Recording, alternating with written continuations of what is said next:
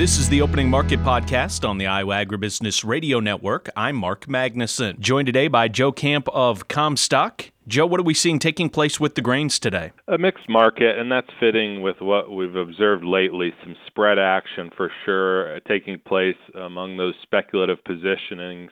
We do lately see that the hedge funds have been unwinding the short corn and wheat and long soybean spreads, so that's been to the detriment of the soy complex in particular. We started off this week with some relative weakness on the soybeans, a good rebound for corn and wheat after a really rough day on Friday. Of course, we rewind to Friday and think about the grain stocks report. It was nothing bullish to go on, would put it at that. It was bearish outright for wheat because of the small grain summary that came along as well and finding bigger production than expected. But for corn and soybeans, within the range at least of expectations for inventory, still relatively historically tight on soybeans and down by more than anticipated for corn.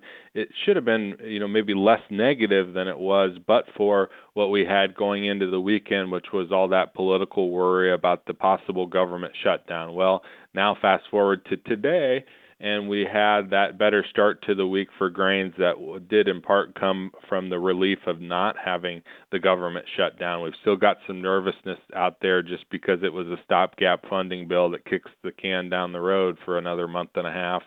But at the end of the day, we're seeing a better tone overall for these grain markets as we start off this new week and really now just, get back to watching these same sorts of items like mostly harvest progress. And Joe, what did it look like with those harvest progress numbers from yesterday?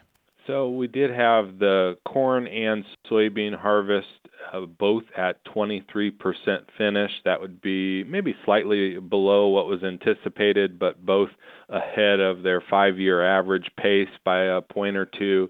And that was a result of some delays last week that we experienced because of spotty showers. Now we're thankful for that moisture, helps settle the dust here as we get into the harvest. It really supports winter seedings. We had winter wheat seedings at 40% complete here, a little bit ahead of pace normally.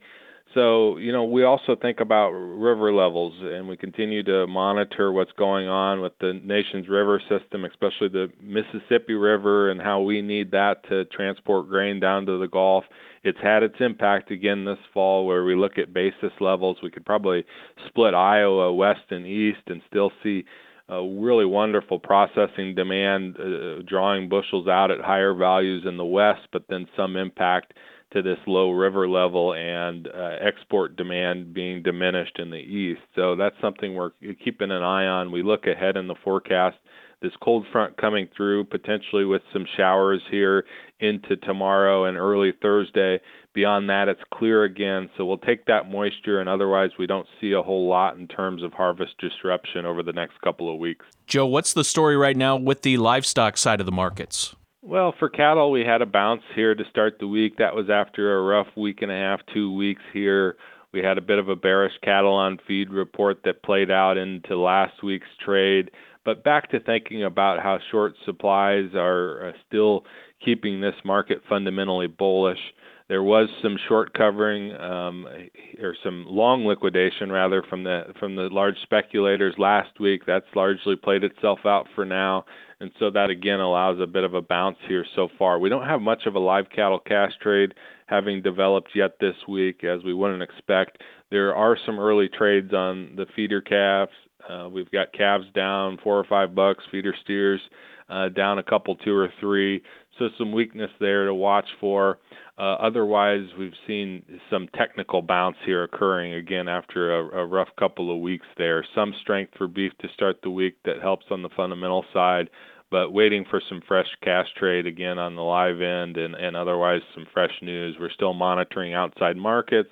Those were really negative this week. They're a little bit calmer this week to help restore some of that sentiment over meat demand.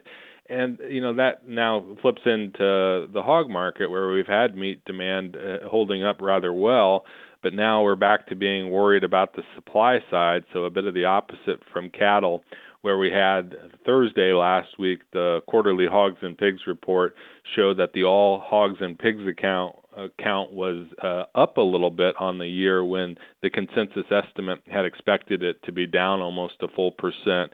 So that rocked the market here on Friday. On Monday, we gapped lower again, so we've seen some speculative liquidation really start to take place here this week. So a weaker tone here, but now at levels where we should start to think about, again, demand responding to these cheaper prices and stepping in to help support the overall board price. Joe, you mentioned that hog data and kind of what we were expecting to see, and it was a little bit different. How does that discrepancy happen, the difference between what we're expecting to see and what we actually get with the numbers? Yeah, good question. I think that's an ongoing issue. I remember back 5 or 6 years ago attending USDA data meetings in Washington, D.C., and that being the question that's brought up, how come we can't get closer? And it's a disconnect between those government analysts and the reporters out there.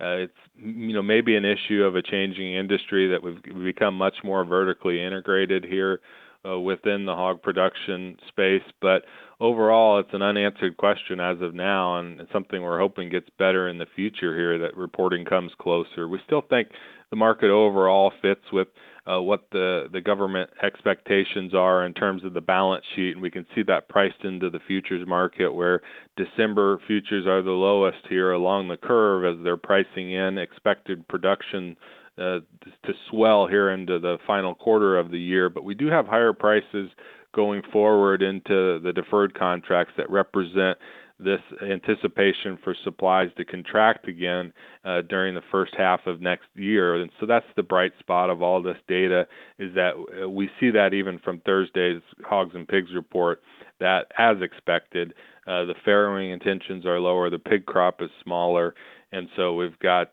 reason to expect that supplies aren't so burdensome as we roll into the next several months. Joe Camp of Commstock, our guest here today. Joe, thank you for all of the great information as always, but how can our listeners get in touch with Commstock and you can help them out even further? Yeah, thanks so much. We've got our website at commstock.com. That's got access to our daily report and all of our contact information. Joe Camp of Commstock, our guest. Joe, thank you and have a great week. Thanks. Have a great week.